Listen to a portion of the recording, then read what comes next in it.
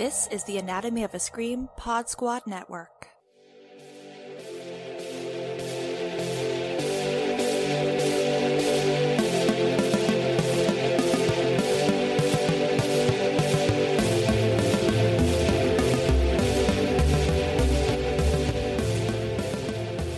Hello, and welcome to Bodies of Horror, the podcast where we look at all of our favorite horror films, from the classic, the camp, to the cringe, through the lens of disability. My name is Nicole, I'm your host, and I am thrilled to have you here. So, what is on the examination table for this episode? Orphan First Kill, the prequel to 2009's Orphan that was just released on Paramount and in theaters last month in August. I thought I would change things up just a little bit and do an episode on a prequel to a film that I have already covered. And what a wild one to start off on. I already covered a lot of the disability-related stuff in the Orphan episode, so this will be a bit lighter in that respect, but there are a couple of things that I will sprinkle in here and there. And to be perfectly honest, y'all, I just wanted to chat about this film because it's so fun. I mentioned in the Orphan episodes that I was looking forward to this one and was super intrigued by the approach the director and writers took to everything. I'll give some general info about the film, talk through the main plot points, and give some general thoughts, and then we'll wrap it up by maybe going back to some of the disability elements. So, let's get to it. What is he doing here? We found your daughter. She's alive. Be prepared for changes. We have a child therapist that she'll be working with. 4 years is a long time. What she needs right now is our family. Esther? Sweetheart, it's Mommy.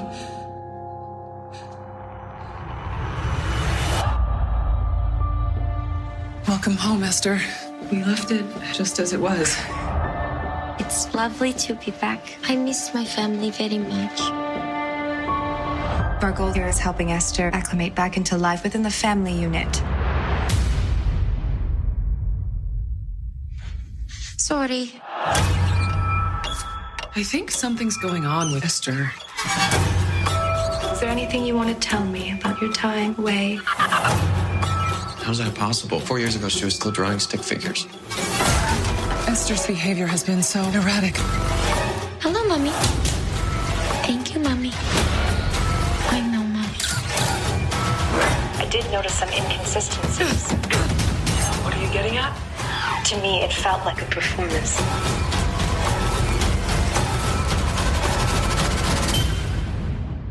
If you're not Esther, who are you?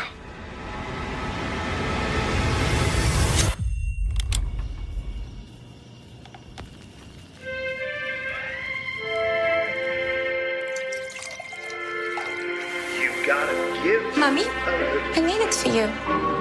Take and let your poor heart break a little. That's the story of it. The story of it. The story of it. The story of it. The mother protects her family.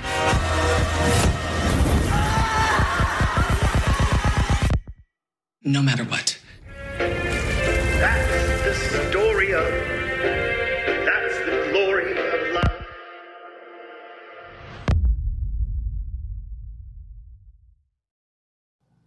Orphan First Kill is directed by William Brent Bell.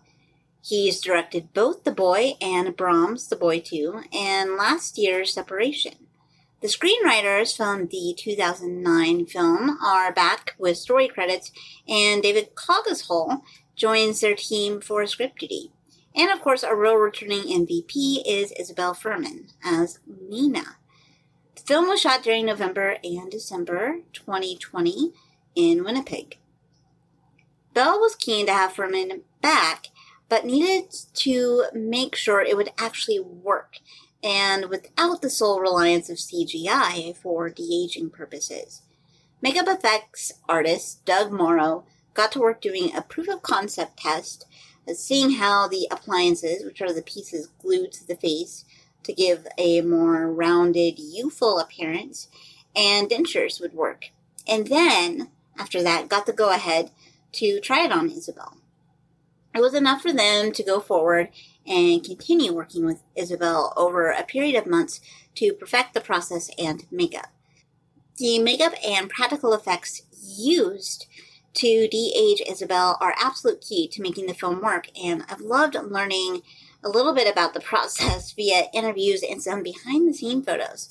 I'll start breaking down the plot now, and I'll maybe throw in a little bit of those pieces as I go along. Our film kicks off in Estonia, 2007, at Saarinen Institute. Lena breaks out of the institute by murdering some guards and stowing away in a staff person's car. The staff person here is an art therapist that had just started at Saarinen and serves as our exposition dump character.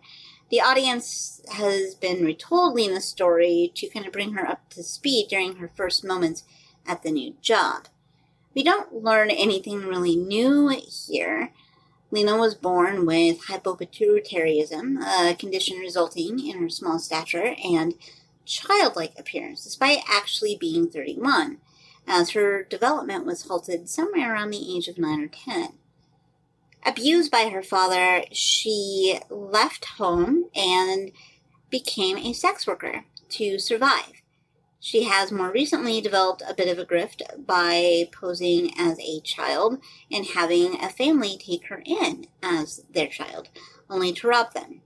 This elevated to murder with her last family, which is what landed Lena at Saarinen. Lena kills the art therapist so she can hide out for a while and plan her next move over dinner and wine. She finds a photo of Esther Albright on a missing children's website and thinks she can reasonably pass as a girl, now 4 years out from her disappearance. I like that this opening establishes that the audience won't be asked to view Lena as a child, even when she is posing as one. But it isn't something that will work a second time around.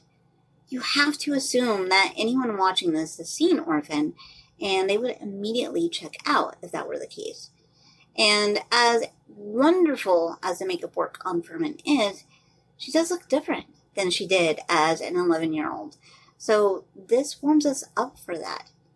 You'll also note that there is only one other scene, and a very short one, where Lena interacts with someone that would be near Esther's actual age. Because we know we're dealing with an adult now, so we're not going to miss any of those scenes at school or on a playground with her trying to fit in. But anyway, back to the movie. We're introduced to the Albright family. Trisha, Alan, and their son Gunnar. They're at Gunnar's fencing match because we're establishing that they are very rich. Gunnar is off to celebrate his win at the match with equally rich friends when Trisha and Alan see Detective Donnan, the detective that has been investigating Esther's disappearance for the past 4 years. They learn that Esther has been found, so they can go pick her up in Moscow. Trisha gets on a private jet to Moscow to be reunited with her daughter, and it goes as smoothly as one could hope. Lena almost blows it when Trisha is showing her pics of the family, and she doesn't catch a dead grandparent in the mix. And I have to wonder if this was almost intentional on Trisha's end, given where the film turns, as just kind of a means to fuck with her. But some vodka and wall punching on the plane sets everything right for Lena. They get home and reunite with the rest of the family, and then it is off to the psychologist to make sure there is absolutely nothing wrong with new Esther, outside of developing an Eastern European accent in 4 years. Again, Esther almost blows it by not recognizing the doctor's pet bird, but it otherwise goes fine. She listens to the doctor report back to Trisha about the bird snafu, but says that she seems great and surprisingly well adjusted. And this is the only scene that I referenced earlier where we have Furman acting with a child. There's a kid in the waiting room that oversees her eavesdropping on Trisha and the therapist. So she fakes an attack to get her and Trisha out the door.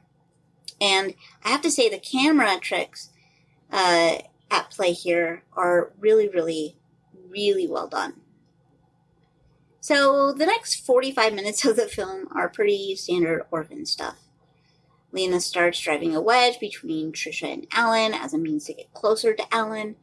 In addition to an accent, she watched a lot of Joy of Painting apparently while on her trip because she and Alan now have a shared common love of painting. Detective Donnan shows up when Trisha and Alan are out because he knows that something isn't adding up with the return of Esther, and he manages to get fingerprints from her bedroom before he leaves. Lena follows him and goes to kill him, only to be interrupted by Trisha, who shoots him multiple times. And here we get our plot twist. Esther Albright was killed by her brother during a fight, and Trisha covered it up and reported her daughter missing so Gunnar could fulfill his rich white male free of consequences destiny. Lena confesses her identity, and Lena is just like, okay, your family sounds complicated, and I'm going to leave you forever now. But Trisha can't have a daughter that's disappeared twice, and Alan is so much happier thinking that Esther has returned home. So Trisha blackmails her to play Esther for an extended run.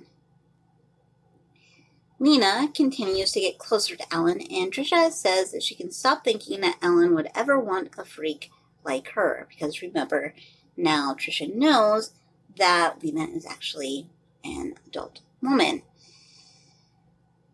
Trisha tries to poison Lena by putting pills in her food, but Trisha is an amateur, and Lena gives the food to the mouse in her room, and it dies. Lena uses the dead mouse in Trisha's protein shake the next morning, and now the gloves are off. The family takes Alan to the train station. No disrespect to public transportation, by the way, but your spouse gets a private jet to Moscow and you're taking Amtrak? And Lena runs away. She ends up stealing the car and goes for a bit of a joyride with Maniac as a soundtrack before she gets pulled over and returned home. This is one of the absolute funniest moments of the film. I was straight up cackling.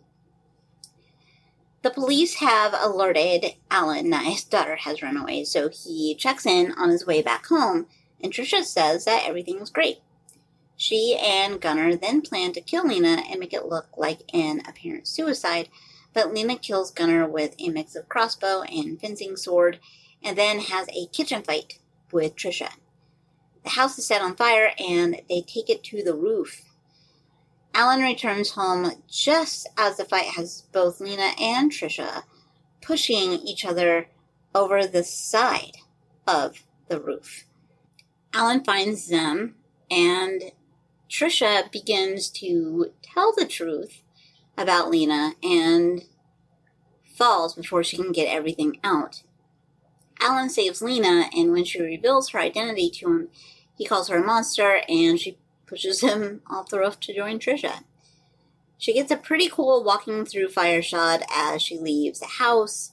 We see that she's later at the orphanage that the Colemans would adopt her from, and that concludes the story of Lena leading up to the events of Orphan. Now, like I mentioned at the beginning, we don't learn anything really new about Lena's main medical condition, but she is repeatedly called a freak, mutant, or a monster by the Albrights, and this is specifically targeted at her disability. Trisha's and Gunnar's disdain for her is a mix of classism, ableism, and even a bit of xenophobia, because they came over on the Mayflower and they matter. On the flip side, you have Anna, the art therapist from the opening, that shows real sympathy for Lena when she is told about her disability. But it feels a little weird. Now, hear me out on this. Lena has had a really rough life and experienced horrific abuse. But both this film and its predecessor are clunky at describing the hardship she's experienced as a result of her disability. She's called names and bullied by classmates in the first film, but it has nothing to do with her disability because they don't know anything about it, obviously. We do have Trisha and Gunnar with their completely shitty comments, and one of the doctors from Sarn goes more in depth, talking about how painful it must be to only be seen as a child when you're adults, and how her dream in life was to be a wife and a mother, but she can't experience those things, and attributes them to her disability, which is kind of absolutely not true. Her fertility issues stem from the abuse that she experienced from her father, and the fact that no one would marry her, well, that I don't think really has anything to do with her disability either. But that's kind of the whole thing as well. Lena disguises herself essentially as a child. When she takes off the makeup and takes out the teeth, people very, very clearly see her as an adult. Now, I'm under 5 foot and small-chested with puffy cheeks, and I get it.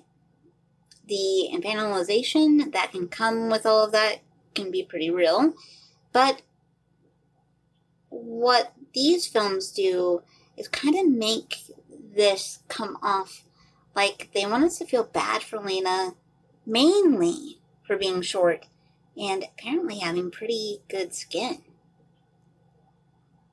Anyways, I think that's going to wrap it up for this episode. This is a bit of a short one. Like I said, I think we covered a lot of ground in the original episode over Orphan, but I really had a lot of fun with this film. I think it's pretty wild. The performances are great. Really love Julia Stiles in this movie. What an unexpected treasure she was in this film. Very, very good. And I feel like this is just a really, really fun movie. Definitely one of my favorites that I've seen this year so far. I know it may sound like I'm coming down hard on it in some areas, but like I've explained before, just because an element of a film doesn't work doesn't necessarily negate anything that does work. And I think we can have these conversations without tossing lots of things aside. And I hope that I laid out a little bit of why Lena as a disabled villain figure kind of rubs me the wrong way in some respects, because I don't think we really establish what that is for her in a really, I think, concrete and fundamental way. So, yeah, it has some issues. It's not a perfect film, but I had a blast with it, and it's on Paramount now. I think it's still in some theaters, so if you haven't seen it, first off, why did you listen to this? You've been spoiled. That's no fun. But if you haven't seen it, please, please, please go check it out. I think you'll really, really, really enjoy it and have a good time. So, yeah. That's kind of all I have to say about Orphan. I do hope that they don't make any more. I don't see this. I'm gonna not be happy with myself for using this word, but it's kind of a gimmick of bringing back Isabel for the role, and I just don't see where else the story can go. You can't go much further in a timeline, one way or the other. She's either dead or an actual child. And I don't know. I just don't think it would work. I think the story has been told. Can there be another orphan story? I don't know. Be interesting to see, but that's, we'll just have to see if anyone is kind of bold enough to take up the kind of the banner here. But again, thank you so much for listening. And if you haven't done so already, please make sure that you have subscribed to the Anatomy of a Scream pod feed, wherever you listen to your pods, because it's pretty cool. I'm assuming, as always, that if you're here, you have, but I just can't beat that drum loud enough. So if you haven't, if you've been holding out, please don't. Lots of great shows. White Ladies in Crisis, Alter Tapes, Good for Her, all kinds of new stuff always coming through, so you don't want to miss out. If you want to reach out to me, please feel free to do so. Say hello. Let me know if there's a movie that you would like to see covered on the pod. That's what inspired me to do the original Orphan. So, it all kind of works out. So, yeah, drop a line. Say hello. Let me know what you're watching. Is there something that you want me to talk about? You can email me at bodiesofhorror@gmail.com. And until next time.